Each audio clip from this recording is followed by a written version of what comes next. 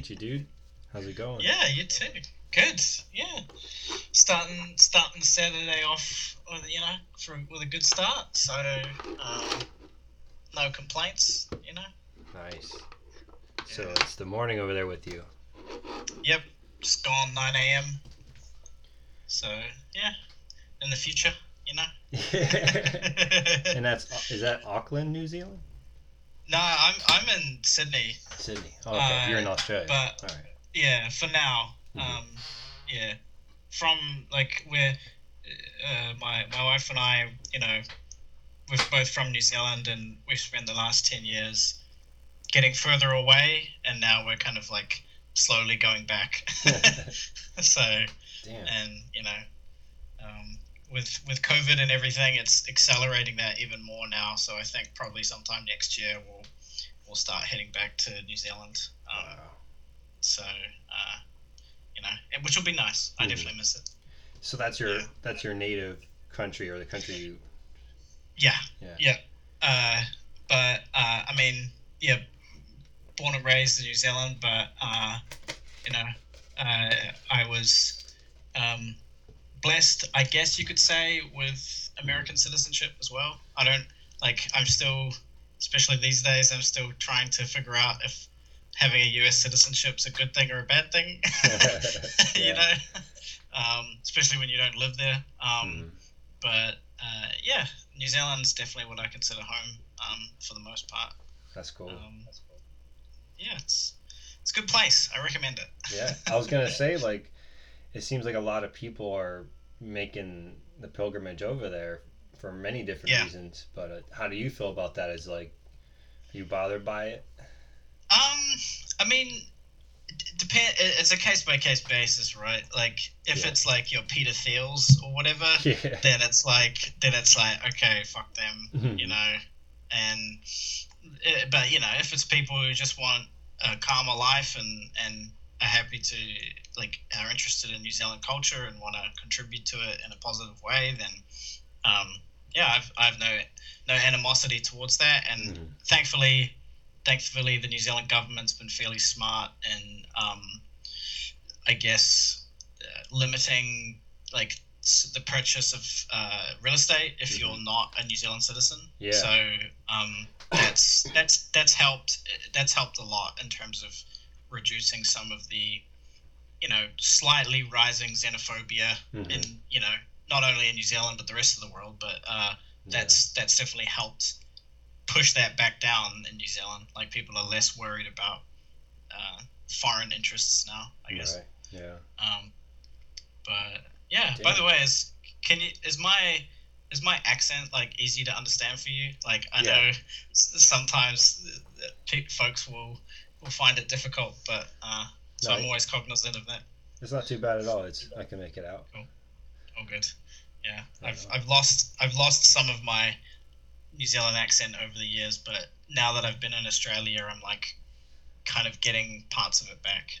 Is it like similar accents at all? Like Yeah, certain things? yeah, for sure. It's like um, to the uninitiated person, like the Australian and New Zealand accent is like the Canadian and like American accent, I Yeah. guess. Like, Yeah. even though I would say those are a bit closer, but yeah, Australian accent's like higher pitched and, in my opinion at least, and would often like end a statement or a sentence with like an upwards intonation. Like, that's a really specific thing to know, but it's definitely one thing I've always thought of the Australian accent. But and if you asked me to describe what the New Zealand accent was, I wouldn't be able to tell you.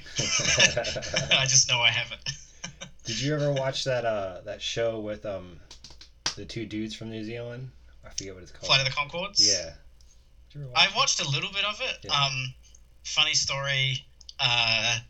Back in my university days, I had a friend that it was either himself or a friend of his lived very close to one of those guys' houses in the city Wellington, where they're both from, or they were living at the time at least. And this was kind of just after Flight of the Conchords got big. But yeah, one of either my friend or his friend, it's so long ago, like stole lawn furniture from one of their from the front of one of their houses, just as like a dumb, you know, drunken night, in a university town kind of escapade. Yeah. But yeah, that's my connection to Flight of the Conchords. Right on. Yeah. Cool, man. All right. Yeah, let's get started then. Yeah, definitely. So, where shall we begin? I guess like getting into design. Yeah. Or like in university and stuff. Yeah. So, what you studied media design? Is that right? Correct. Yep. And so is that like video and sites? Yeah, or? It's a strange term. I kind of always struggled to like explain what it meant, because if you see media design and then I tell you, or tell someone, they would be like, "Huh, I didn't get that from media design," and right. kind of, I think a lot of people could read it and misconstrue it as like advertising or something to do with television, perhaps, or I mean, those like that's a pretty obvious connection to try and make, but really what it was. It was kind of this specialization within a new kind of program that the university I went to, which was University of Victoria Wellington, or VUW, I guess. Basically, they had this program called the Bachelor of Design Innovation, which is the wankiest title you could think of. Like, no one wants, like, no pressure. Great, you have to innovate in this degree. And basically what that meant, though, is they wanted to create a program which the things it taught you in the realm of design were less about like it's a trade and we just want to teach you how, like, the principles of graphic design and how to use Photoshop and then send you on your way, or like how to do screen printing and then send you on your way. It was more design and technology are one and the same, and they recognize that, and how can we then construct a program that brings in more aspects of like anthropology and politics and any parts of society that we think that the university thought I guess design thinking could be applied. So industries that needed to be rethought, their hypothesis for this degree was like design should be a big part of that. And so within that kind of intent, media design was basically how can we use aspects of like computers and computation to create interesting like, I don't want to say experiences because that just sounds like advertising, but like how can we solve problems through computational design, basically. And that's kind of like the high level, and what that kind of boiled down to was a whole slew of teaching folks like aspects, like it was very programming heavy. I'll have to say. So for example, our first year program was like teaching the classic design skill of iteration.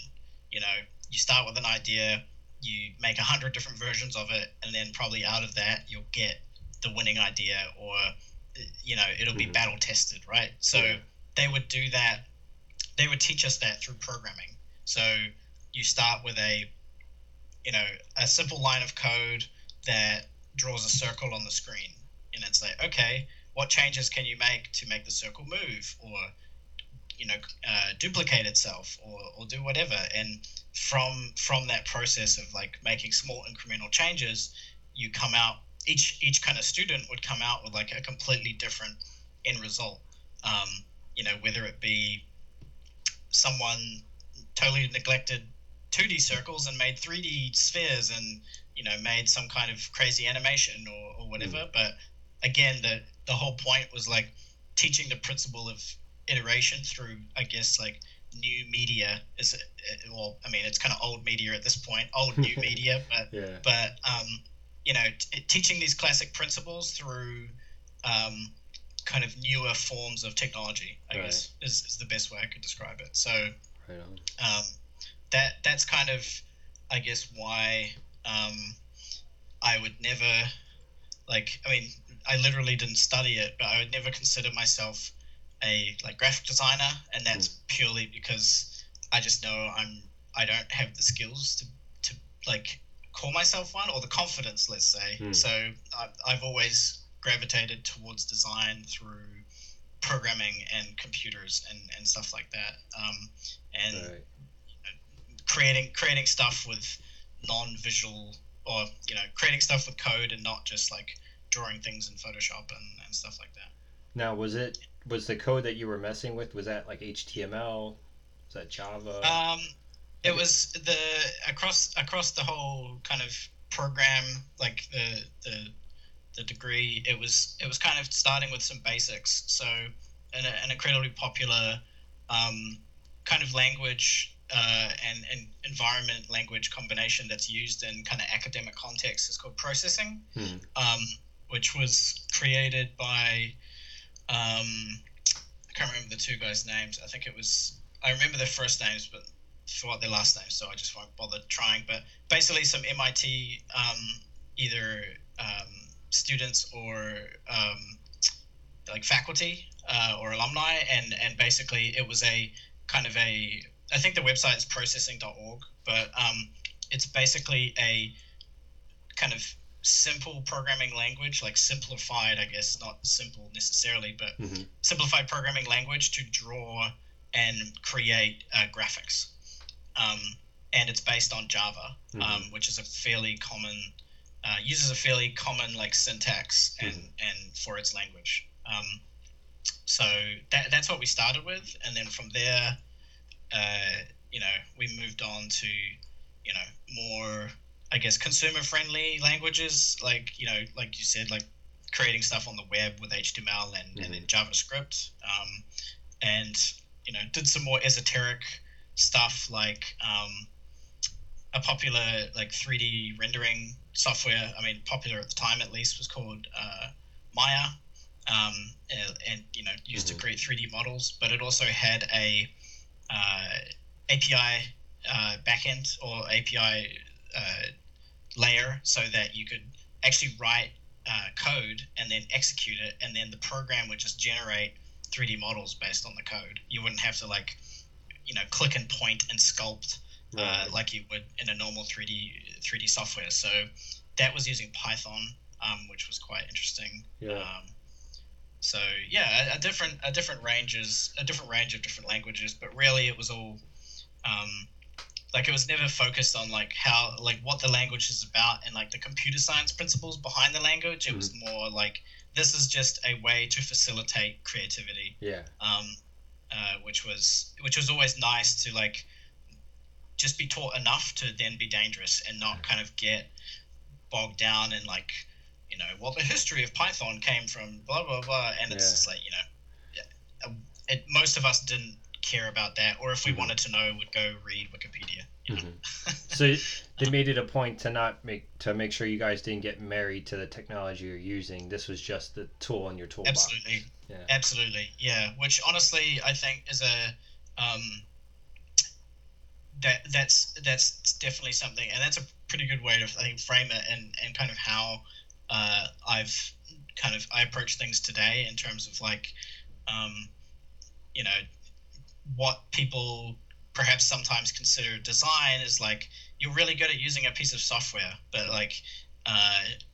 design, a lot of the time it's like a certain level of consideration for process and research and the thinking behind something, which is why sometimes I'll have engineering colleagues or friends that'll say to me, "Oh, can you teach me how to be good at design?" And it's like, you kind of already, as an engineer, for example, you already practice elements of that. And often design is mistaught as design is like Photoshop, or design is knowing what typography to use, for example, and those are elements of it, but yeah, it's definitely like these are all tools to actually execute on this idea or this intent.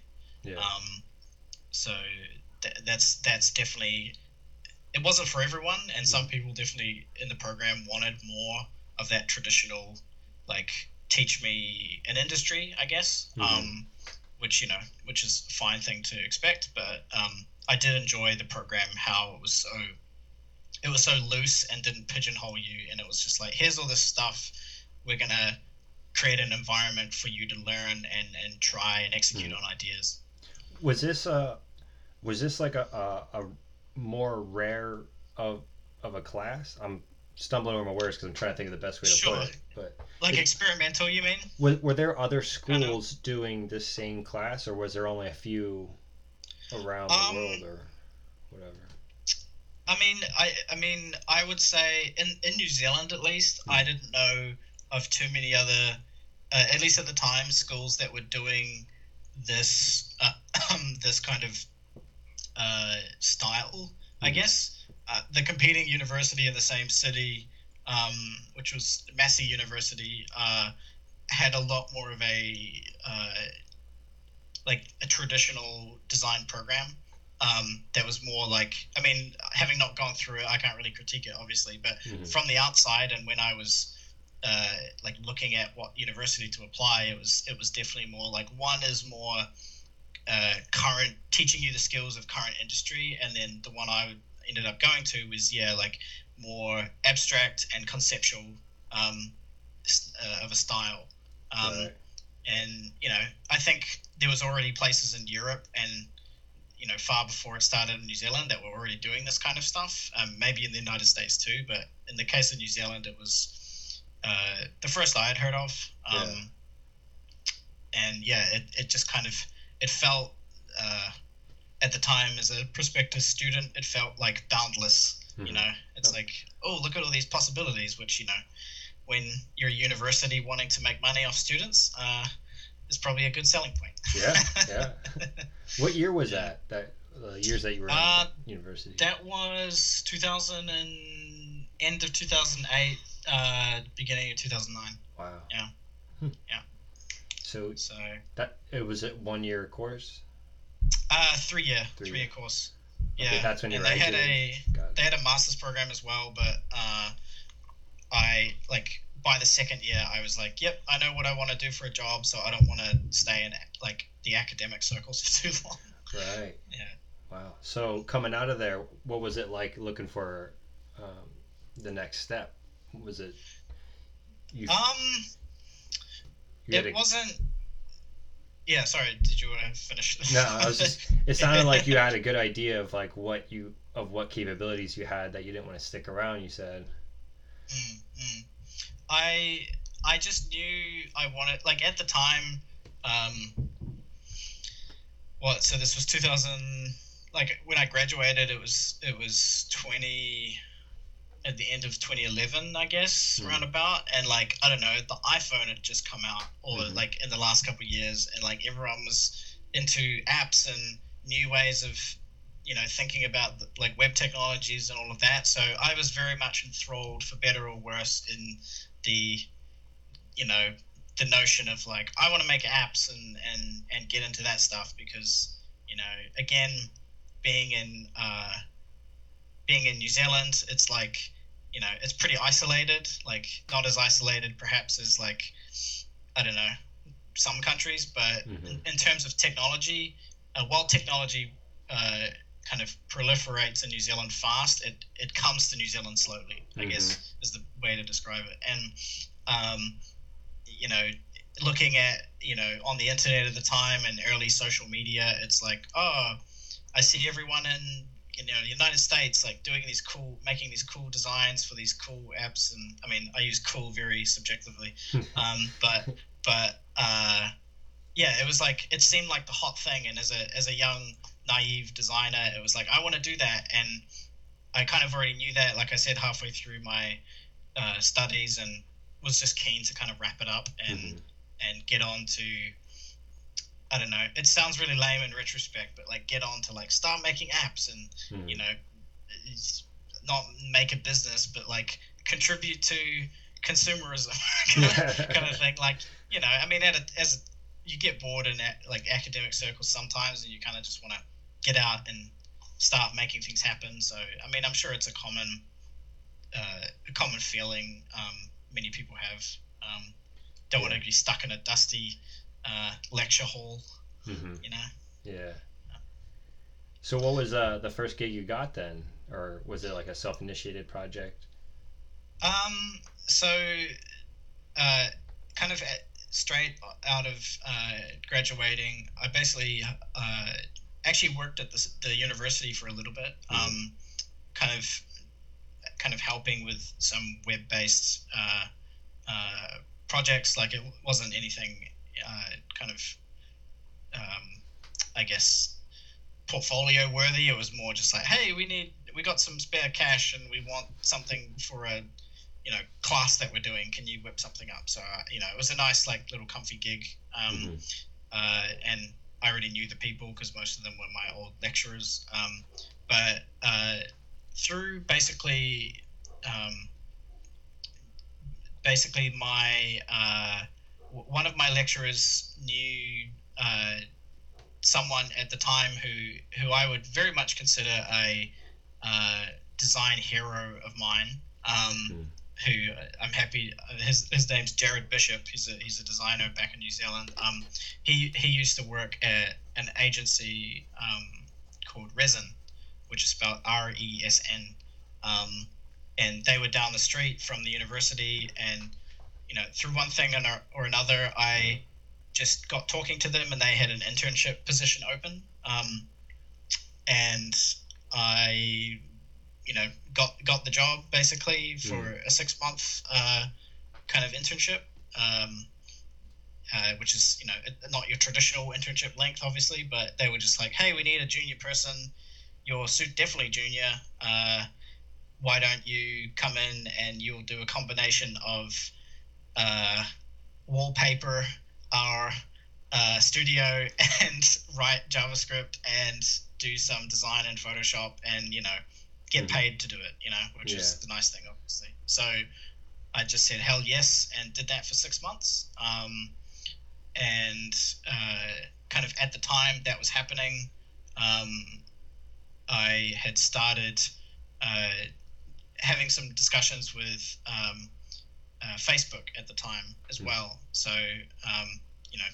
knowing that this internship might not be a constant thing, and so I was still on the lookout for like other positions, whether they're in New Zealand or if I really got lucky elsewhere in the world. But yeah, the conversation with Facebook purely came through honestly just following someone on Twitter. Wow. Like that's the best way I can describe it. I had followed this designer, his name's Rasmus Anderson, and he took, I guess the best way I could describe it is took pity on me. He had saw I was a recent graduate. He knew that Facebook was hiring. He was working there at the time, and basically all he said was like, hey, we're applying, or we're accepting applicants. If you have a portfolio, put it on the pile, and maybe you'll get lucky, kind of thing. And I can't remember how much time it took to hear back from them, but eventually I got a offer to interview, and about 6 months later, after starting that process, around the time when I was wrapping up at Resin, I then got an offer to basically move to California and join the team. Wow. At Facebook. So that's incredible. Yeah, it's I guess we're talking at the beginning of the call like about citizenship and things like that. Yeah. This is purely one of those situations where and one, obviously I feel very fortunate position to be in, but I wouldn't have gotten the job had I not had a United States citizenship. And they had actually rejected me, and then by on the virtue of visa grounds, like, hey, we can't get any more visas, so sorry, we have to like cut things off. And then I said, hey, I'm a U.S. citizen. and literally like a week or so later, they came back and said, "Oh, here's an offer." Wow. Like, because you can just come into the country and start working. That's crazy. And yeah, so that was a really um, powerful, or poignant reminder of how powerful a and privileged it is, I guess, to have a United States citizenship under certain circumstances. Mm-hmm. So that definitely helped kind of, I guess, begin my expedition outside of New Zealand and working in, I guess, in the design industry as a, I mean, eventually, I guess you could say a professional or a career designer. Yeah, you get offered to move across the globe for it. That's pretty substantial, you know. Yeah, and with everything, especially uh, these days that you hear in the media and reporting regarding like Facebook and its practices and things like that, Yeah. I would definitely say that my uh, my tenure at Facebook, I'm glad it wasn't incredibly long, and one of the reasons it wasn't incredibly long was because I definitely could say I didn't have the best experience. And that wasn't necessarily the company as a whole, but very specific people or interactions made me realize, I guess, oh, this isn't the place I want to work for the rest of my life, kind of thing. Right. It's like, what purpose am I serving here? I'm not really sure what that is, and I want to spend my time doing something a lot more. I guess designers want to do things that feel at times, I guess, quite objective, right? Mm-hmm. So they so you have some kind of signal that what I'm doing matters, or what I'm doing actually. If I'm making a product for a customer, as an example, I want to know that person is actually empowered by their use of it. Whereas with a product like Facebook, especially as we see it today, like you don't know who it's serving and what its purpose is, and that's right. Proving to be a dangerous thing. So it was definitely a very formative experience as a junior designer, and very much a junior designer. I was never I went into that situation really not knowing what to expect and what it meant to be a designer at a tech company or in tech or anything like that. And it definitely it taught me very quickly what I liked doing, what I didn't like doing, and what I was really bad at. So, for better or for worse, it was a very formative time to kind of, I guess, fast track my principles as a designer, I guess, like you could say. Like, I soon learned what I liked, didn't like, and what felt worth doing in life. Right. Now, were they because you went to school for something that was not quite broad scope, was that one of the reasons that they were like, they're on the cutting edge of what's going on, so they're like, we need to pull in these people that have this kind of education, a little bit more abstract education? I don't think so necessarily. I mean, it could have been. It wasn't ever made aware to me, because honestly, a lot of my colleagues at the time, it wasn't that long ago, but mind you, back in 2000, like between 2010 and 2012, the concept of like a digital product designer or something like that was like still quite a foreign, or not foreign, like infantile concept, I guess. Like digital products and the digital industry was still kind of growing and forming compared to what it is today. And so a lot of my colleagues did actually have more of a traditional like graphic design or communication design background, and not explicitly like involved in programming and stuff like that. At least, generalization, but that's kind of what I remember. So no, I think it was more the opposite, and that's what I thought Facebook would be like an interesting thing because of this technology I was into, but I don't think at the end of the day that was necessarily true. Mm-hmm. Right. At the end of the day, it's still a business that wants to make millions of dollars, and you know, is, as we've seen, is going to try to do whatever it takes, irrespective of like cool technology. Yeah. So, Damn. So, yeah. were you there when they bought Instagram then? Yes, I Wow. I had just joined. I think, yeah, it was around the time I just joined. Wow. And yeah, it was an interesting time. I didn't. I mean, this is how, like, I hadn't ever owned like any kind of, not that they were prolific back then, but I had never owned a smartphone or any kind of like Mm-hmm. high tech device like that until I had moved to United States and started working in Silicon Valley. Like, you know, I had had some old busted up MacBook Pro that I had carried through me all the way through university, but I'd never known about like despite my, I guess, interest in like making apps and digital products and stuff, I'd never owned an iPhone or barely used one, and so I didn't even know what Instagram was at the time. Like, that's how out of it I was. But sure know now what it is, and Wow. yeah, it was a uh, yeah. I can't.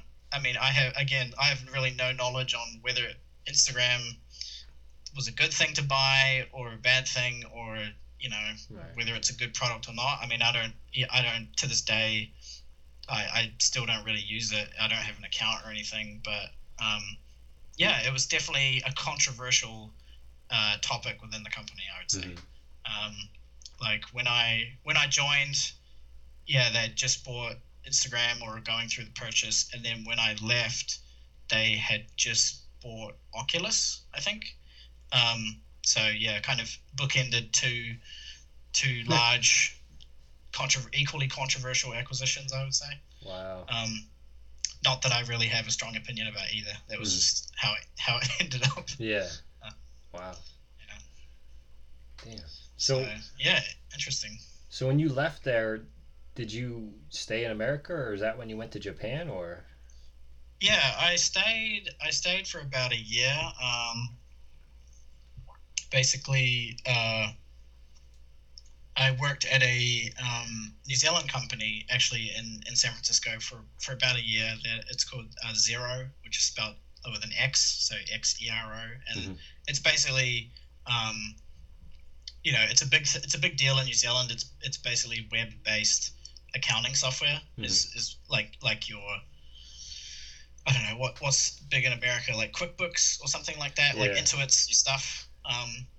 And it's really, I don't know, maybe it sounds kind of sad to say this, but like I kind of wanted to work on a product like that is maybe considered boring because of how, at least as a product that is used by like small businesses, it felt really objective.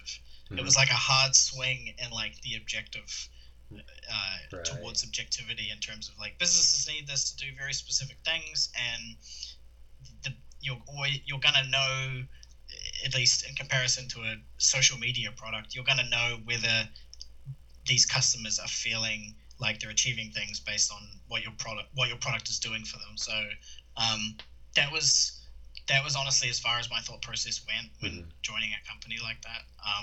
And it was a great time to work there. And didn't last too long because, yeah, like you said, basically from that, like, after a year or so there, we moved to Japan, and Xero doesn't exist in Asia, or at least didn't at the time, so Mm-hmm. it was goodbye to that. But yeah, it was a nice little stint to work for Did, a New Zealand company.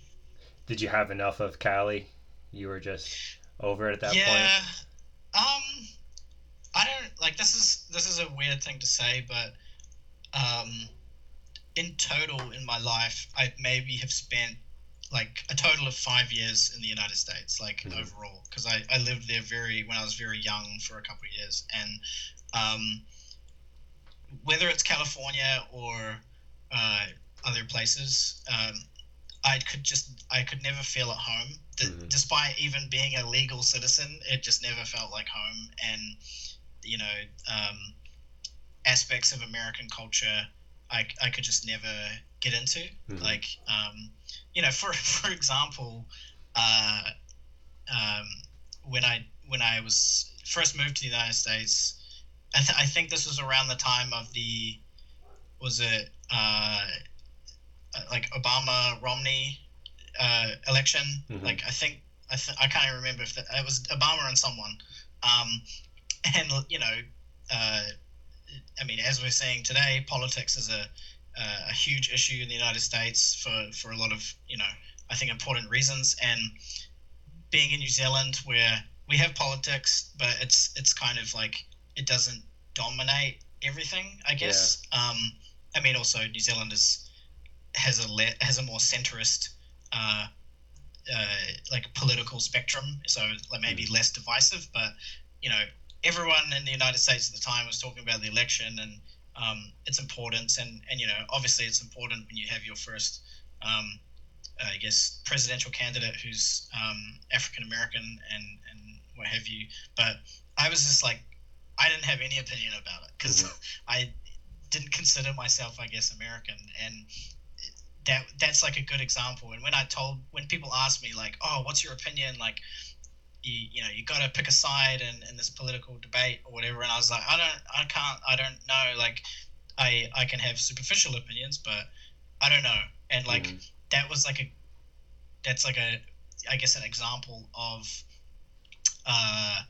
like I was just kind of totally outside of the American kind of bubble or cultural bubble, I guess. And that was definitely something that I always struggled with when living there. It's just like I couldn't really get into it. It was I ultimately it was kind of like one reason why I decided to leave. And I mean, again, I had the privilege and the ability to be able to leave, being a dual citizen. So I mean, I was very fortunate in that case. But yeah, I considered myself an American for all legal reasons, but none of the cultural reasons. So yeah, I had enough. I mean, as beautiful as California is, I had enough of just the whole American package at the time. I could say. But and yeah, it was kind of time to move on and try something completely different and literally foreign to myself, like Japan. Yeah. So yeah, that's kind of it was a very snap decision. Basically, my fiance at the time was living outside of the United States, and I was living there, and we were just like, this sucks being apart. Let's pick a place and go.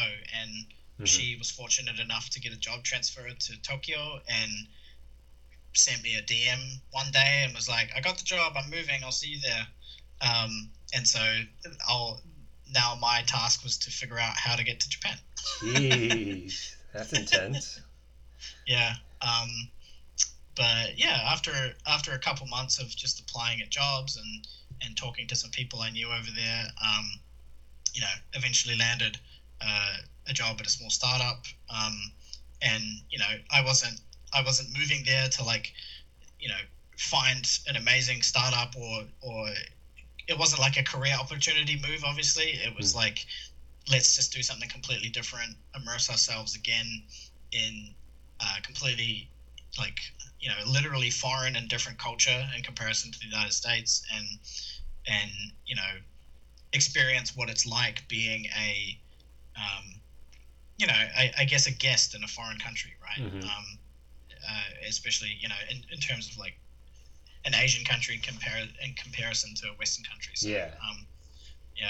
It was a really wonderful experience, honestly. Yeah. And how long were you in Japan for?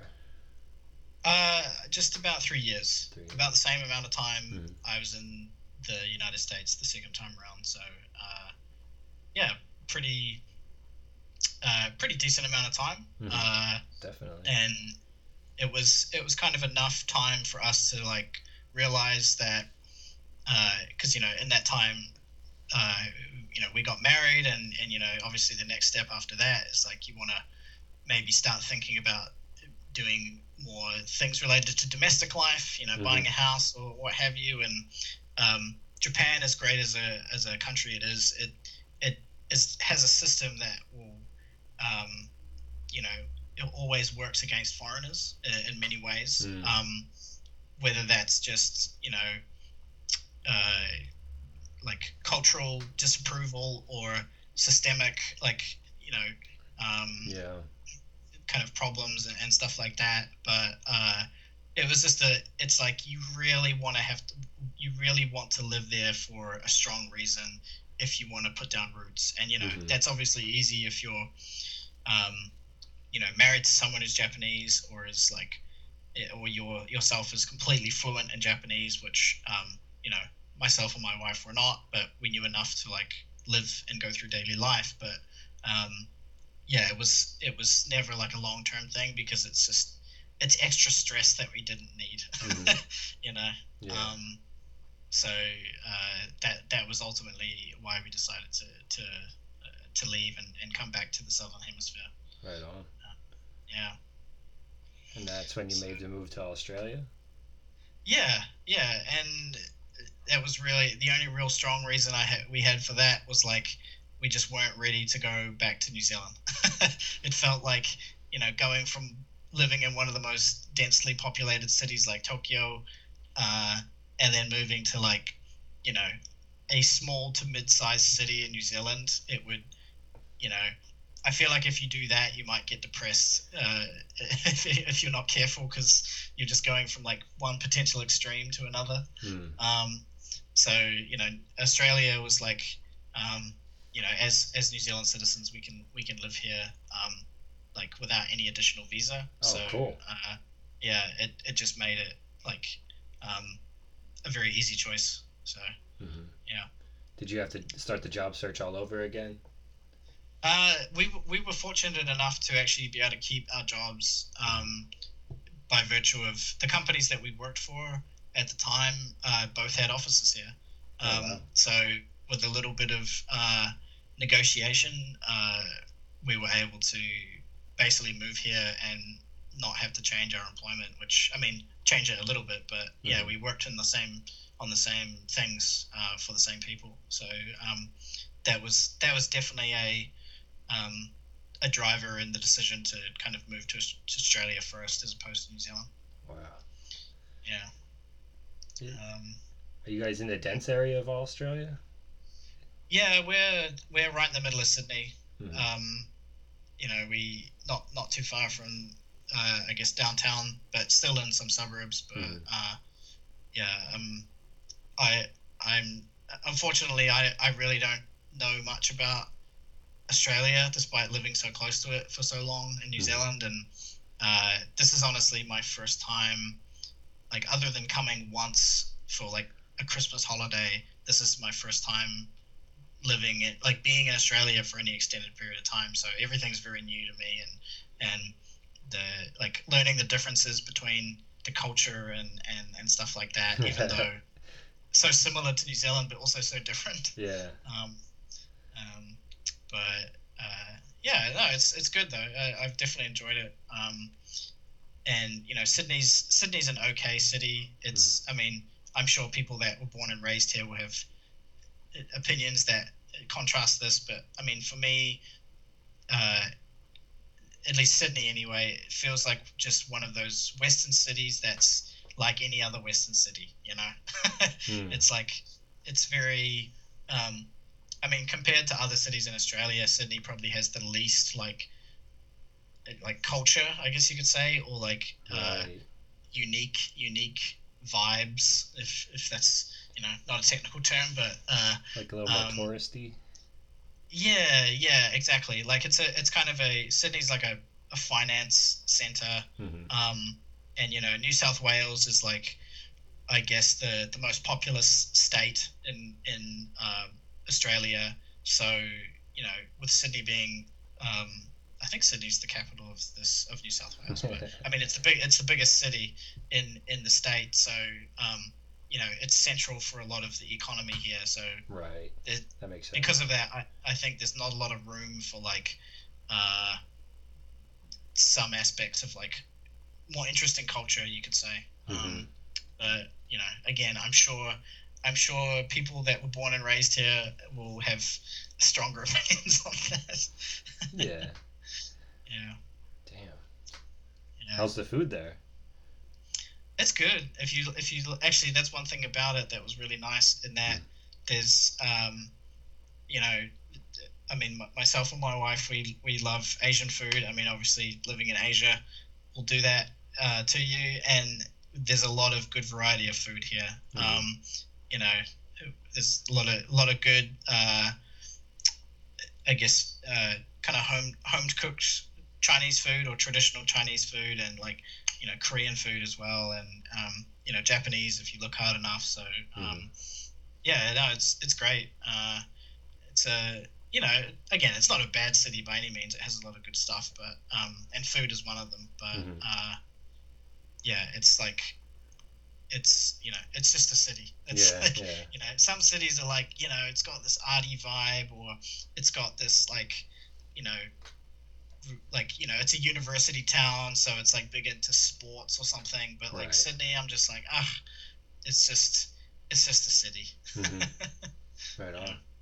yeah, Um, you mentioned you kind of got into school right when the iPhone was coming out, yeah. um, and I kind of threw this idea past you about like the push for mobile, and Mhm, mhm.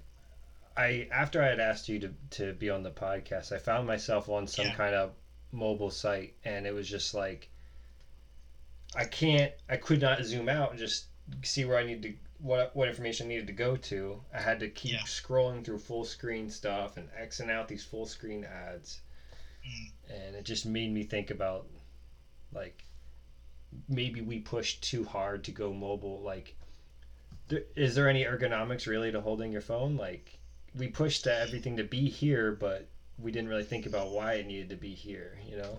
Mm, mm. Yeah, no, that's a really interesting topic, and I mean, it's this like my mind, like when thinking on the topic, my mind kind of gravitates towards like so much of, I mean, looking at it at the lens that we have now, as opposed to like when the Right. iPhone was first released, like Yeah. everything regarding mobile um, has been honed for like some form of engagement, right? Mm-hmm. Like it's Right. kind of the original pitch for the iPhone. It's like whatever Steve Jobs said. He was like, it's a web browser, it's your email app, it's a phone, and you can take like it was very utilitarian, right? Mm-hmm. And now it's just like these devices are like entertainment portals for clicks and eyeballs and stuff like that, right? So Mm-hmm. I think um, there is a negativity that can be seen in like a lot of the design patterns and interactions and stuff that are created for um, you know I guess in this case like experiencing content on a mobile device these days. And yeah, a lot of them have been both driven and like innovated on because people want other people to be engaged so they can earn Mm-hmm. money. Right. Like that's it's kind of a real, it's a bit of a bummer of a statement, but like I feel like some of that is like there's some truth to that, Mm-hmm. Definitely. um, yeah.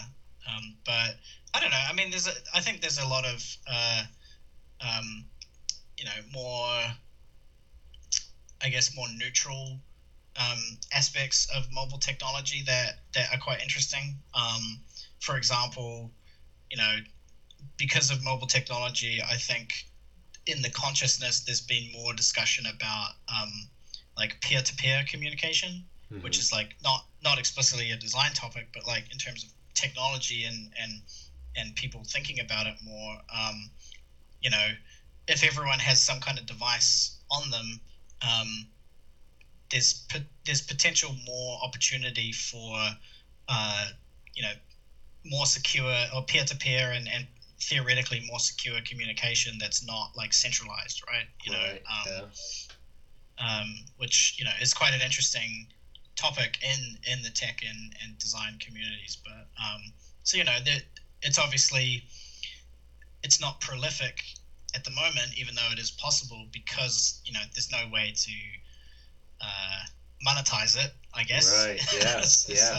so that's why we don't hear a lot about it, and everyone wants to keep you focused on a Facebook or a YouTube or a Netflix or whatever. But there definitely are positives that I think are coming about, um, in perhaps not so much behind the scenes, but just getting like are not as apparent, that are happening because of mobile technology. Right.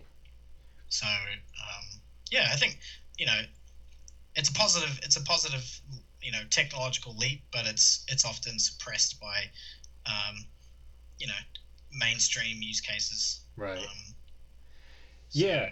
It's like everybody's married to this what's it called, something model, like advertising model, hmm hmm as like the way to go about doing it, when there's other ways to go about it. Like sometimes you just yeah, build something that's really cool and useful, and that's why people gravitate towards it too, you know. yeah, yeah, absolutely. And it's kind of like I see a lot of people kind of my age, which is like around 30 Hmm. or what have you, kind of think back to. I mean, even older people, honestly, think back to like you know someone said a while ago. I can't remember where I saw it, probably Twitter, and someone was like, "Remember when Dropbox was just like this unintrusive thing that sits on your desktop and like you can store files and it just it sits there out of the way and you know you don't think about it." And now like if you try and install Dropbox, I'm sure on your computer, it's like this real lengthy kind of uh, you know um, optimized like for some kind of metric, like company based metric, to get you to do something, to engage with something, and Hmm. Dropbox as a company now is very much more of a like we want to be Google Docs or like Microsoft Word or some kind of larger productivity thing, right? Which Yeah. that's what happens to companies. They scale, but like it like that idea of like, remember we just had this simple thing and it did one thing and it Hmm. was nice and we didn't have to think about it and we weren't worried if it was going to like leak our information to the NSA or something. Yeah. like Yeah. like I think there's becoming more of a like a nostalgia for that stuff, which is then kind of re-influencing like some of the new things that are coming out. Hmm. um and yeah, it's almost like this renaissance to like want to go back to I guess renaissance is the wrong word, but like this pull for nostalgia that is actually like turning us away from like where we're at right now, because we're like, oh no, we've gone too far in one direction. Yeah. We should we should kind of move back to a more like simplified use of technology, Yes. Yeah. for our benefit, I have an idea I want to bounce off you. I've been yeah, brain thinking. let's hear it. Okay, so I just watched um, the iOS 14 had came out recently, the past Yes, week or yep, so, and then I watched The Social Dilemma, all within about a 2 week span of each other. yep. And I had a brain fart in my head that Apple and Android, Mm, depending, I don't know how their attitudes are, but I could see, yeah. especially Apple, looking at these social media platforms as like barnacles on their ship, you know, like hmm hmm everybody's talking shit on looking on at your phone, but realistically it's these kind of parasitic algorithms more so than Yes. it is. Like the phone itself is actually crazy useful, like the Mm, technology's awesome. It's this crap where like, you know, showing you stuff that you don't really even want to see or you already yeah. saw. You're like, come on. So like my Yeah. idea was, what if, like, so with the new iOS 14 update, you can have messages pinned at the top with the circles. Okay. As Right. soon as I saw those circles, I was like, it feels like all Apple has to do is flick a button and then those turn into stories, and then we don't even have to deal with Instagram anymore. hmm Yeah. I mean, that's in a way that's kind of Apple's business model. and it's similar to Facebook's. I'll have to admit, like, I mean, or any big company, right? Is like you see, you're a platform, like an Apple, or who owns the iPhone, and the iPhone is the platform, and you have, uh, you know, smart people building products for that platform, like an Instagram or a Facebook or or what have you. And then as the platform owner, or you can then kind of cherry pick the interesting parts of what those other people are making, and then make it the core of your own operating system, for example, right? So, it's a pretty common strategy, I guess. I mean, even Android's done it to it. Because in the recent years I've switched over to Android just to try something different, and it's been similar. Like I've seen stuff that has been popularized by certain social media products or apps or any kind of app really, and it's like, wow, I remember when I saw this back in this app, and now it's like either a design or an interaction pattern that is just baked into the operating system. So that's, I guess, the blessing and the curse of developing something for someone else's platform is that it's cool that you can influence a wider change on the operating system, but they're also going to steal your idea if they're smart about it. Yeah. Do you think that'll? I guess that's you're saying that's possibly where the future goes.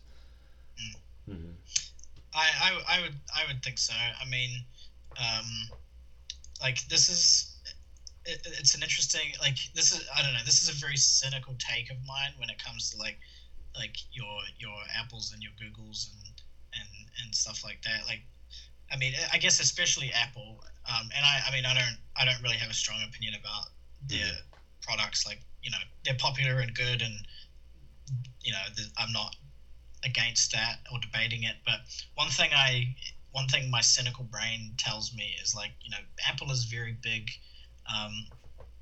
Not that this is new, but even more so these days, they're very big on privacy and making sure your data is yours, and Apple is there for you, the customer, and all that kind of stuff. And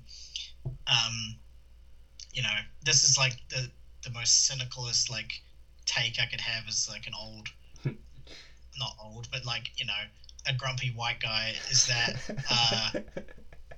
like their push for privacy and things like that is purely for their commercial benefit. I mean, they can be absolutely truthful in their aim to want to protect people's data and ensure that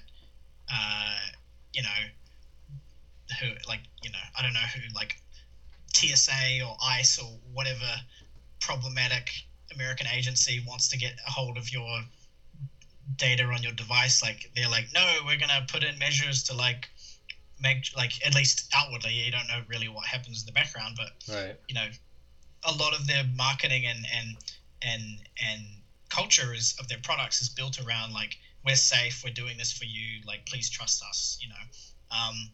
And companies change. And Apple is one of those companies that have changed the least in terms of their principles, which is great. But I always look at that stuff and I'm just like, is what's best, the devil or like, is it better to know? Is it better to know, oh yeah, these people are using my data and I can then make the decision on whether I want to give it to them or not? Or you trust a company that tells you they're not using your data, and then, oops, here's some investigative journalist that figures out they actually are using it in a way that they said they weren't. Like, and I have no reason to believe that Apple are doing that, but I think it's a thought that many people don't have this day and age. They're just like, this company's the good guys and they would never do anything bad to hurt me, the customer. Right. And it's like, well, they're a massive company that is trying to make even more money. At the end of the day. Do you think that with maybe everybody kind of taking a step back at things, do you think maybe like websites that charge you to look at their articles I think I might even tweeted about this. Like, if you're gonna sell my information, whatever information you're scraping, be it as much as it may be, however big or small it is, like, is that not enough? Do I really gotta pay you guys $4, $5 this month to look at this one article I wanted to see? You know? Yeah. Um, like explicitly with like journalism and stuff like that. You mean, or Yeah.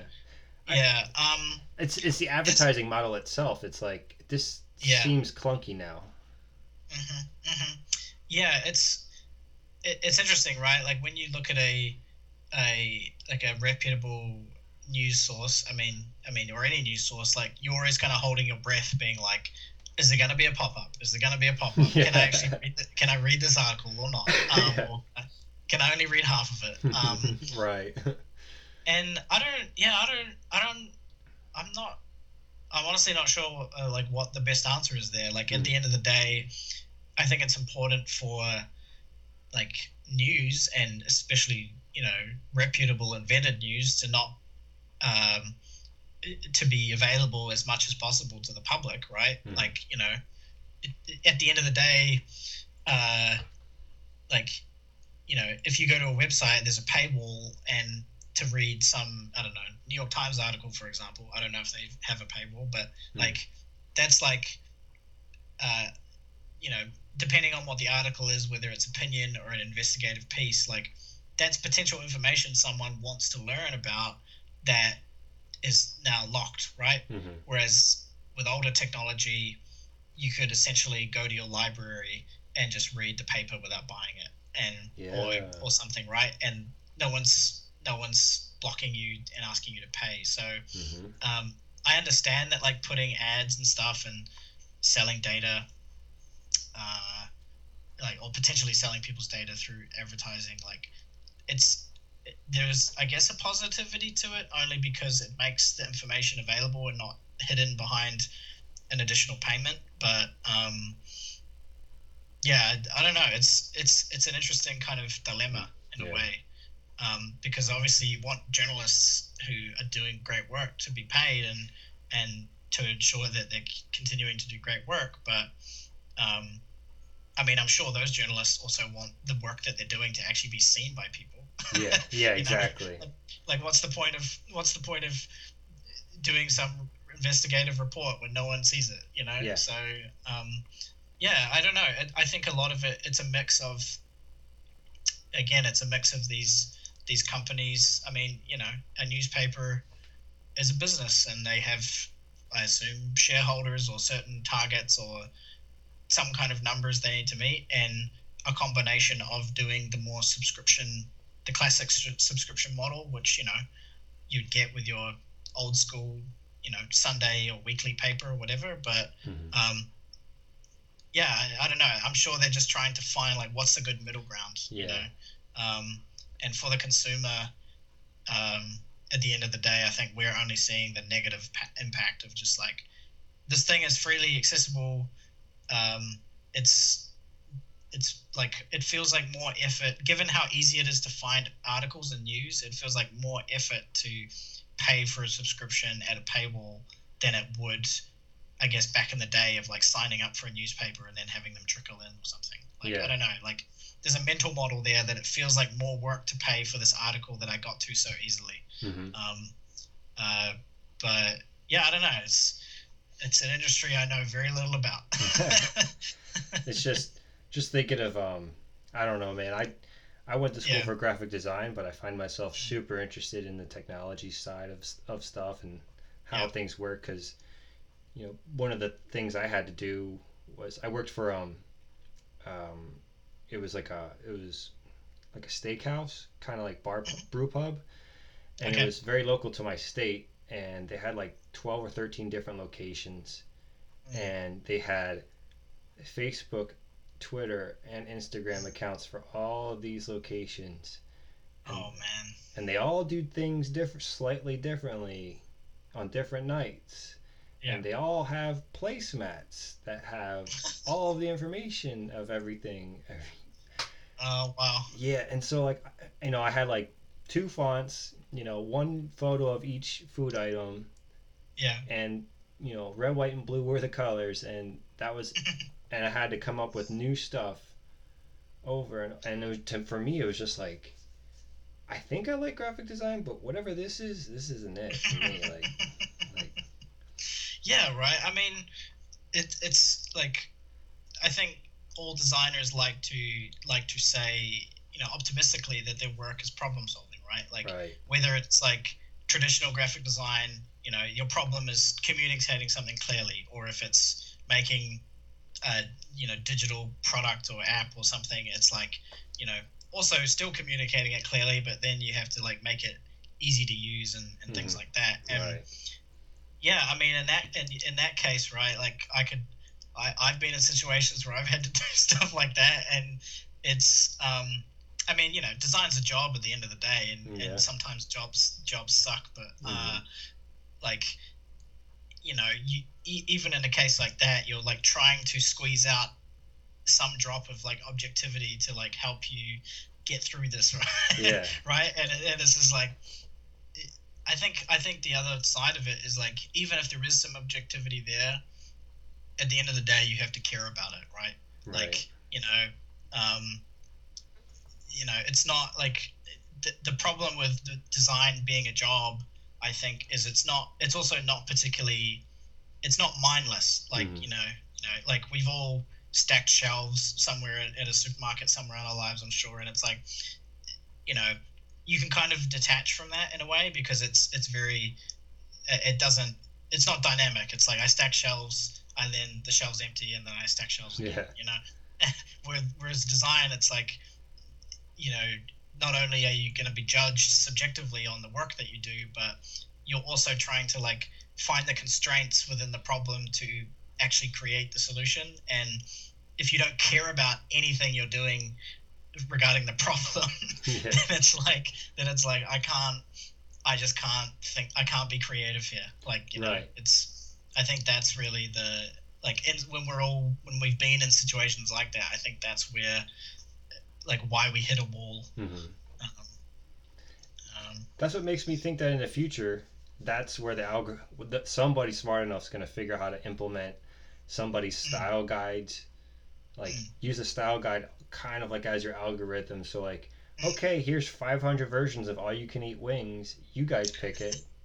The computer did it for you. You didn't need a human to do that part, like. I mean, honestly, I would love to see some kind of like. So you've heard of hopefully I get it right. Is it GPT-3? There's a generative, there's some machine learning kind of algorithm that's gotten real popular on social media. That's I think it's called GTP3, and it's basically allowing people to do all sorts of different types of processing with textual content, like text and stuff. So someone trained a GPT-3 model to basically write JavaScript, based on a pure, like, a natural language sentence. So you could type out, I want to make the button, I want to make the green button clickable, and then it will just render output the JavaScript code that equates to a green button that's clickable, and it actually works too. Wow. And someone also used GTP3 for like design as well. So like, I want to make a website with centered text that uses Helvetica or something, and it would just like, I mean, often it would never make anything that's great or like useful, but it still makes it like. Wow. It's like asking Siri to do your design work. Exactly. Wow. It's and because of that, I think there's been some discussions recently in the tech industry of just like, are we gonna get, like, are we gonna start feeling like, I don't know, like a truck driver or a coal miner, where it's like our industry is either like no longer gonna be existing, or we're gonna be pushed out by robots or something, right? Yeah.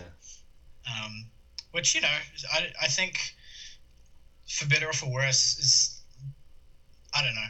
For me, it's just like, heat death of the universe. It's like it's gonna come. We just need to like know how to adapt to it, and Right. like you know, if my job becomes irrelevant, there'll be new things enabled because of my job Exactly. now being irrelevant, right? Yes. So and one thing I'll actually share, like based on your interest in generative design and stuff like that. There's a designer or a couple of designers I follow that I think they're based across the US and Europe, but trying to find their names. Hmm. One of their names is Adam Morse. Um, I remember, but the website is components.ai, and basically it's like I think it's a like a company of theirs, but they're basically trying to figure out new experimental ways using GTP3 and other things to actually create UI and like layouts and stuff like that Yeah. using generative technologies. Okay. I Yeah. I think I just stumbled across this stuff this past week. Oh, Does really? Okay. does this dude have a podcast? And did he interview Larry Sistrom from the guy that They co-created this like one? I mean, designers are known to have podcasts, so So that's it's a highly lot of them. Yeah. likely. Yeah. Because he had Larry on, and he was talking about that. Is it CPT3 GTP3. Yeah, yeah. GT? Because he uses it for um, his site. It's called RT.live, and I guess it's some kind of like COVID tracking thing. And Hmm. he's like, I'm not trying to predict the future. I'm just trying to report what actually happened Mhm, correctly. mhm, mm. That sounds Yeah, gnarly. Like this yeah. sounds like a It's pretty pretty capable tool. interesting. Yeah. Um, So what kind of stuff are you up to these days? Are you? um, kind of, I'd say trying my best to take it easy, Mhm. while kind of everything everything on the world stage kind of sorts itself out. I guess. Right. Yeah. You know, uh, you know, I will say that I'm preparing to go next month. I'm preparing to go vote at uh, both for the election in New Zealand and the United States. So Oh wow. that's gonna be a fun month. Reading up on, at least in the case of the New Zealand, I got to read up on a couple of policies. But Mhm. no, really, I mean, more seriously, it's just like you know COVID and the whole situation. It's really, I think for a lot of people, you know, obviously a lot of people are kind of put in positions they would rather not be in because of the current situation. But Mhm. um, either way, it's really, I think, reprioritized for a lot of people what matters in life.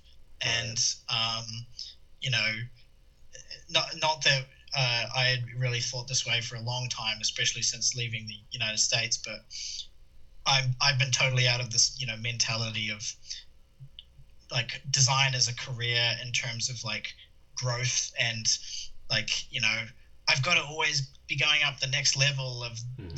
the design ladder. And I don't know I don't know if like you can really seriously say like becoming some kind of thought leader in design is like a realistic goal or a positive goal to even try and achieve. But like I'm definitely like, for whatever part of me used to think that was what one should do, it's definitely not that now. And Yeah. it's like, yeah, I saw you. I don't know if you posted it or retweeted it. Something about yeah, like people putting their whole personality as design. Is that what you're talking about there? yeah, absolutely. And like I think now, um, more now than ever, it's like it's important to like not take design too seriously in regards to, um, I don't know, this. I think like the work that we do as designers, I think, is important, but there's a lot of there's a lot of thinking that comes out of the design industry in that, like, oh, this thing failed because it didn't have good design, or it Mm-hmm. didn't think about design or something, right? Like I saw.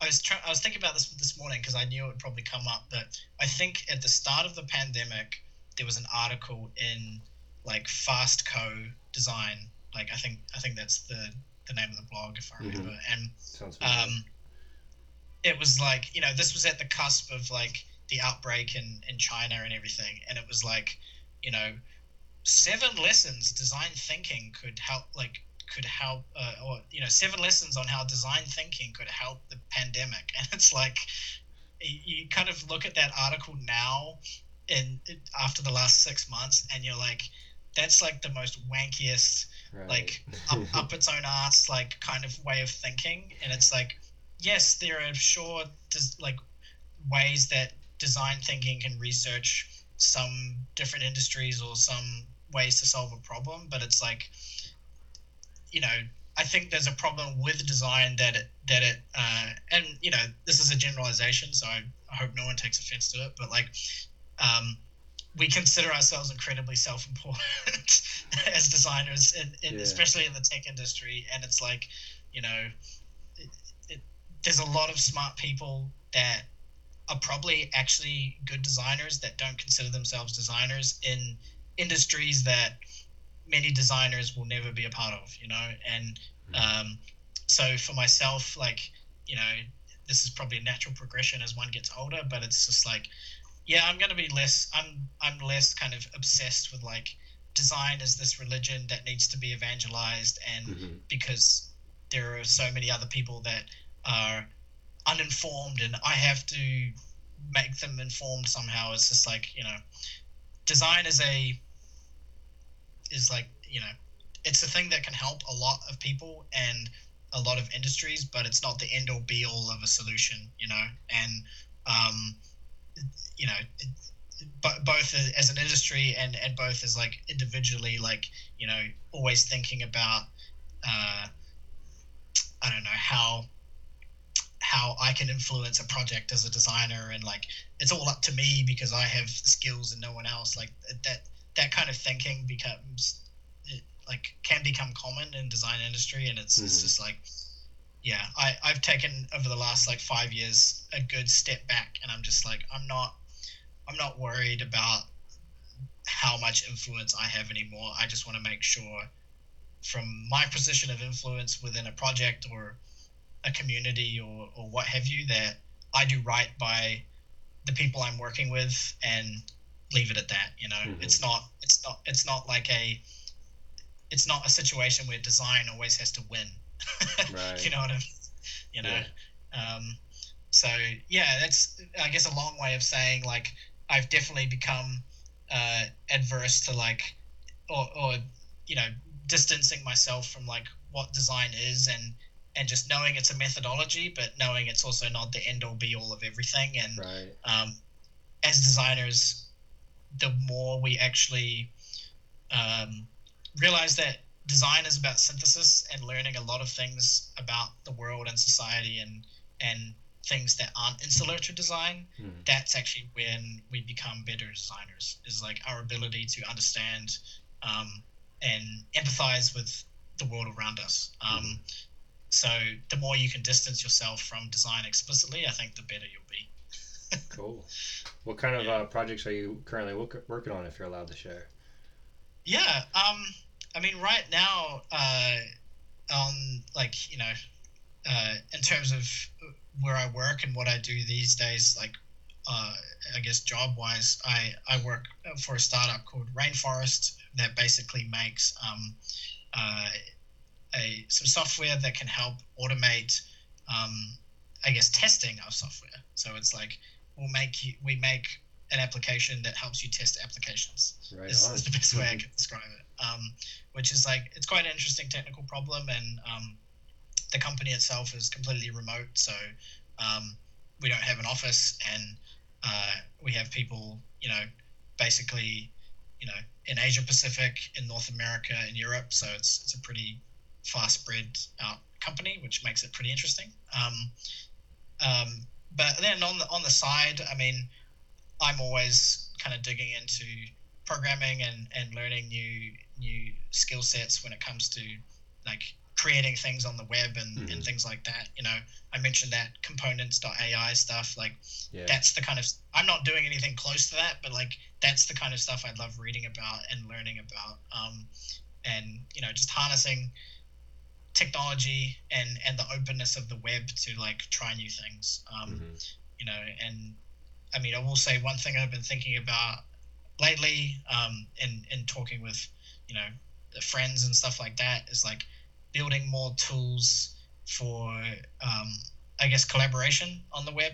Is like, I think that's like, I mean, you can see it now, uh, these days, like with COVID and people, maybe more people working remotely, like the use of, like, the need for collaboration and easy collaboration across the web is becoming, a more and more sought after thing. So it's definitely a, it's been top of mind of myself, and in terms of learning about the space and thinking about ideas that could, help, contribute to making collaboration easier. But you know it's all just like messing around and Mm-hmm. playing with ideas. Nothing real serious. So, um, Cool. yeah, just keeps the brain active.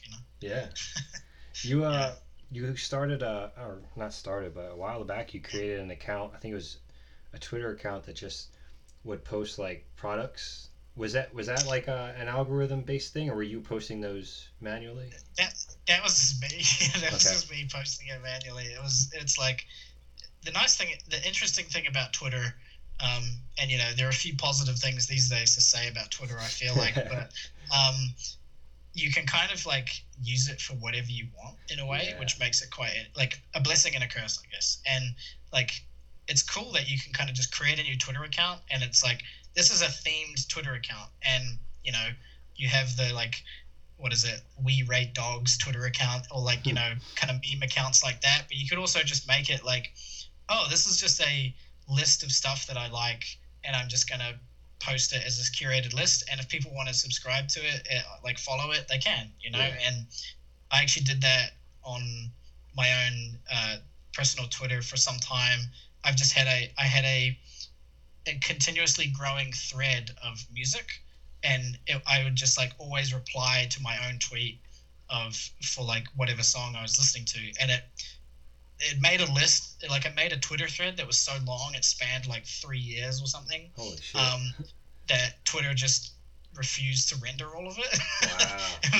It was just like, yeah, we're not gonna bother like figuring out what order this is all in, because our algorithms fucked it up anyway. But yeah, that's a cool thing you can use Twitter for, right? Yeah. Is like, oh, I just have an interest or a topic of something I want to share, and there's ways to like compartmentalize that and share it Mm-hmm. openly with people. So, yeah, no, I never, yeah, I was never smart enough to make some kind of algorithmically based like product sharing thing. No, I mean, Wow.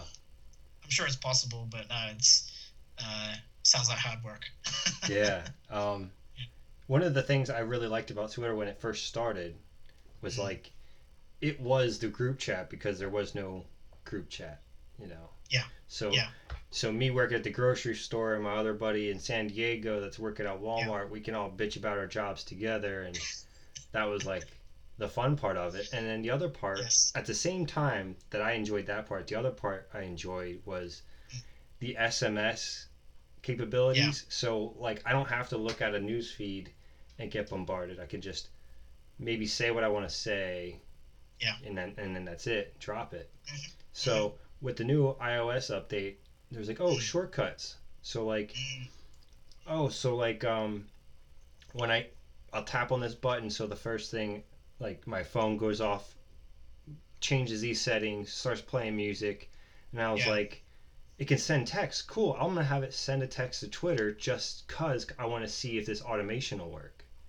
Oh, right, yeah, and it works. No, Twitter Oh, apparently had stopped the SMS thing like years oh, ago. oh man, that's a bummer. To me, I thought that was the strongest part about Twitter because it gave a lot of like maybe underdeveloped countries Mm, a chance to really pop off and be like, "Yo, there's something not cool happening right now," and yeah, like they didn't need Wi-Fi to do it. yeah, But yeah. yeah, That's interesting. Like SMS, I think, like it's almost like I don't know. I don't know how prolific it is still, like in like the rest of the world. I mean, I do know like 10 years ago, I would hear things like, um, you know, in certain countries where you have a lot of like countries in Africa where you have a lot of remote communities or remote farming communities or whatever. Mm-hmm. SMS was actually incredibly powerful for stuff like banking, or transferring of money because you know Wow. it's you wanna buy something to have delivered to your remote farm or whatever. You can't send them cash. You don't have maybe like you have a credit card, but you don't have a web browser. Like you have a bank and you have SMS. You can maybe just set up a transfer, direct transfer, or a wire transfer using your phone and texting. And Wow. like I don't know if it's still a thing, but that was I definitely had heard of technology like that. And yeah, I don't know. SMS is like one of those interesting things. Like could there be like a revival of SMS just because every phone doesn't not have SMS. Like Right. Exactly. you might have to pay for it differently, like depending on your service provider, but like all phones support SMS. Yeah. Like you don't have to build an app. You Yeah. just like build the server, right? It's kind of an interesting technology. Yeah. It's super broad. Yeah. Maybe that's an idea for you to start working on. Shit, dude. Yeah. I know. I gotta figure something out over here. I'm I'm stitching my face off, sewing a bunch of things. Oh yeah, man. I wanted to take a moment too to just say like I mean, we've been kind of like passively, I guess, following each other for like a number of years now. Like I don't know how long we've kind of been talking on and off on Twitter. Like it could be 10 years for all I know, but it's probably like 5 or 6 or something. But I gotta say, like you're the like I don't know whether you call it your business or it's just like a side thing or however you think about it. But like it's always really impressive and like motivating to see like this little you know I guess brand of sorts that you've developed, and how good it looks. And I mean, I haven't tried any of the products obviously, but how it looks and feels. But it has this great like homegrown vibe about it that Cool. you just like it, you just love to see, and Right. yeah, I think Thank it's you. like for myself, you know people might look at, oh wow, you worked at this tech company or you lived in this country. Like, that's one experience, but I see folks like yourself who just have this nice, like slow little thing they're working on, and it's very crafted and cultivated, and like I find that stuff incredibly impressive. So Cool. I did want to take a moment to say like, for whatever you might think about it, like I see the stuff you're doing and I'm like, this is like it's so pure, Huh. and it's really nice to see. Thanks, man. Yeah. Appreciate it. Um, Cool. so Yeah. so yeah. You've been super generous with your time, man. I really appreciate you being able to sit down and chat with me. Yeah, no worries. I mean, Saturday morning, I'm not. It's either do this or like clean my living room. So, I mean, Yeah, you know, you're coming at me from the future over there.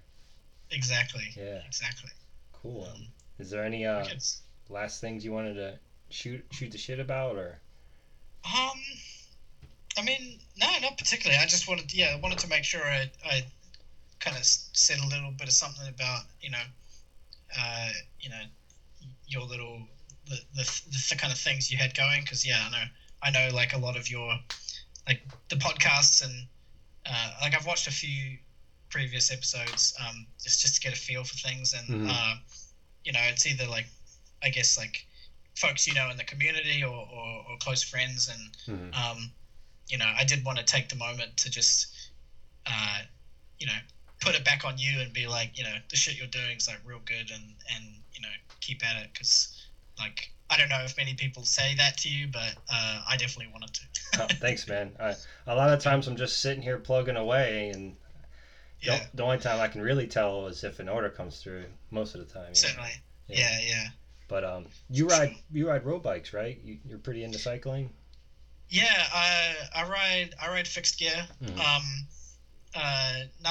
Nothing too serious. I Mm-hmm. mean, I have like a Fuji Mm-hmm. fixed gear. Kind of got really into fixed gear riding when I was in Japan because despite it, like Tokyo at least being a hugely densely populated place, it's really good for bike riding. Mm-hmm. Like within the city, they have like an incredibly low traffic speed, so despite it being dense, you can actually get around fairly easily.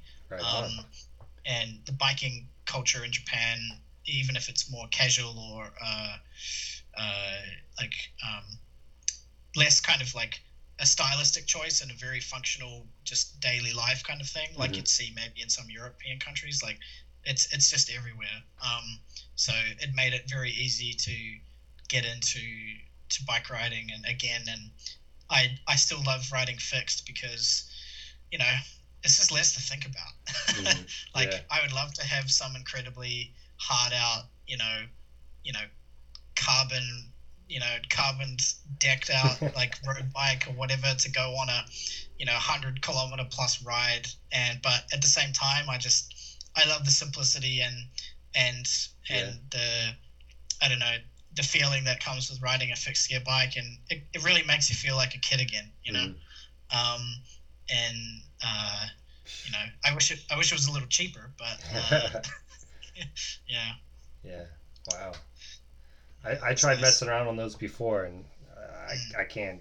I like coasting too much, I guess. Yeah, yeah. I mean, I see like one. Uh, I don't know where in the United States they are, but there's I don't know if it's a collective or whatever. Uh, called, is it FOAD?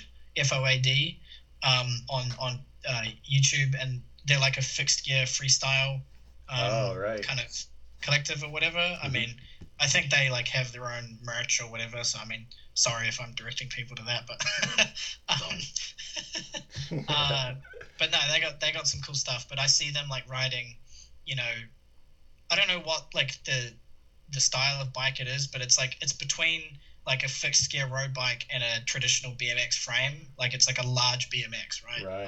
Kind of frame, and um, they're riding fixed and like doing tricks and like not like tail whips and crazy stuff like that, but bar spins and Yeah. doing 180s and stuff like that. But like the fact that your pedals are locked and like you're just gonna do whatever your wheel does. It's like doing tricks on a BMX is like risky enough, but it's like let's add this element of like like Yeah. your feet are gonna get ripped out from under you if you're not careful. It's Mm-hmm. pretty crazy, but I don't know. They make it look hella easy. Yeah. And I'm happy to watch at a distance. I'm not out here doing tricks on my fixed gear. Right on. Yeah. Recently, I had this guy hit me up. He's from Baltimore, like a Mm, state south, and um, he's kitting out bikes for other people. mhm, So these are like bigger bikes. I guess they're usually like single speed. mhm, Some people call them like wheelie bikes because like mhm. you always see the kids in the neighborhood pedaling. Like, Yeah. but it was like the sprocket on the front Mm. was just one gear, but on the back he had a gear changer on everything. So it looked like a BMX bike front half, but in the back there was gears to Huh. change, and it was a BMX sprocket on the front. And I was like, I didn't Whoa. even think you could do that. Holy shit, that's kind of cool. Like, but he hit me Wow. up to make the pad set to match Oh, the big nice. kit. So I was like, all right, cool. So Damn, that's cool. yeah. What do you think about the proliferation of like electric bikes and all that kind of stuff? Like, If that's what people want to get into, I yeah, mean, yeah, you can't go into that just pretending it's going to be safe and mhm, gumdrops. You still gotta yep, be have your wits about you because you can really yeah, get got. And I think the being able to just walk on an electronic device, the comfort that just gave you might give you a little too much comfort yeah, when you have to yeah, swerve around something. exactly. Did you see those like mono wheel things that they have? like what like the hoverboard stuff that you stand on, or It's like a hoverboard, except it's only one wheel, and there's like these little yeah, flippers that steel like metal plates flip down, and you stand huh, on it. yeah. Like you stand on it, and it just Oh, goes. You, I've yeah no, I have seen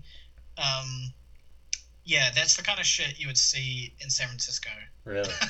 Like you would have like your old school fixie goons, Hmm. and then your tech bros with their like boosted boards, and then those like like you said, the crazy enhanced hoverboard type things. Yeah, It's like it looks like a mag wheel with like a place to stand on the side of it, right? Like it's yeah. this real intimidating looking Well, there's thick two. tire. I've seen one where it looks like a skateboard with a giant wheel in the center. Hmm. I've seen those. Those are more common. But what I am Yeah. telling you about, I saw on YouTube. I went through this whole like, I was watching product reviews. I'm never gonna buy one. I just wanted to see how it worked because this dude was Yeah. like explaining how rugged it was, and I actually liked the way it looked. Yeah. Style wise, it was like a knobby tire with like this Mm. metal frame around it, like it's meant to be banged up. Yeah. And oh my god, it looks like it's hard as shit to ride. But and he's like purposely trying to make it mess up, and he's like tilting all kinds of crazy ways. And he like there's like a it had to have been some country, I forget where, but it was like a nice little water feature in the sidewalk, and he hopped it on one of these little mono wheel things, Damn. and he picks it up. He's like, this thing weighs 70 pounds. It's like he Jeez. goes down steps with it. I was blown away. Man. Yeah. Yeah, that's pretty intense. Like Hmm. I don't know. I would never consider myself like a risk seeking person, and when I see stuff like that, like I mean, there's one thing. It's like, oh, learning to you know do a kickflip or ollie off like a sidewalk. That's like there's that, and then there's like the extreme of like I'm gonna have this insane electric motor between Yeah. my feet and go. I don't know how many kilometers an hour that thing would go, but more than it should. Probably it feels like. If you can trip and fall and bust your head open, Yeah, on a skateboard. yeah, you can really get got. That's for sure. Yeah, I agree. Well, Right. all right, Jonathan. I think it's probably time for me to head out. Probably time for you to Yeah, of course. clean the kitchen or something. Yeah, exactly. Well, Time to do the only thing I do on the weekend is just do some cleaning. nice. Get some Zen time in. Exactly. Yeah. Wicked. Well, appreciate the invite and having me on and having a chat. Like I said, after all these years, it's great to finally properly catch up. Yeah. Same. Yeah. Yeah. I was like, Awesome. I wanted to have a designer on. I'm like, who do I know? I'm like, fuck. I'm gonna ask that Jonathan guy. I wonder if he would be down because, like, you got some good takes on Twitter, man. I gotta say, I'm a fan. So. Oh, I appreciate it. I try, but I'm also trying to use Twitter less, so there's that. Yeah. We're all trying to, right? Agreed. All right, man. All right. Take it easy. Cool. Take care. Enjoy your evening, man. You too. Thank you.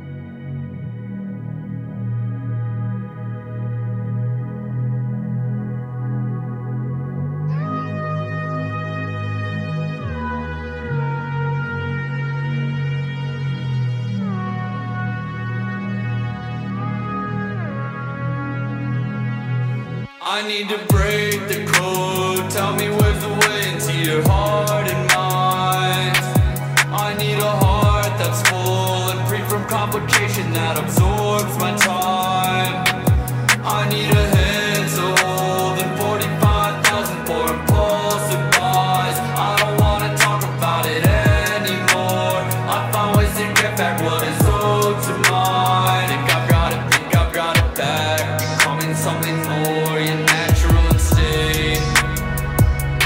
I will take the lead. I talk about the paths of getting to you straight. I really am obsessed. My baby is the best. I say it all the time. I wish you something great. I wanna be alive. Now nothing will break this spell.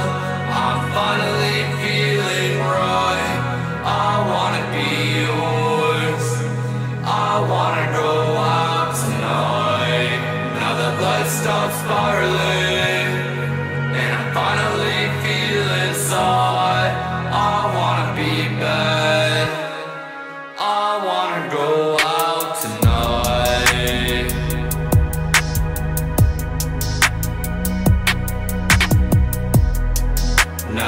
nothing will break this spell. I wanna go out tonight. You see me wander, you see me care. Now that life stops spiraling, I wanna go out tonight. Bad ways, forget them. I wanna be yours. I wanna go out tonight.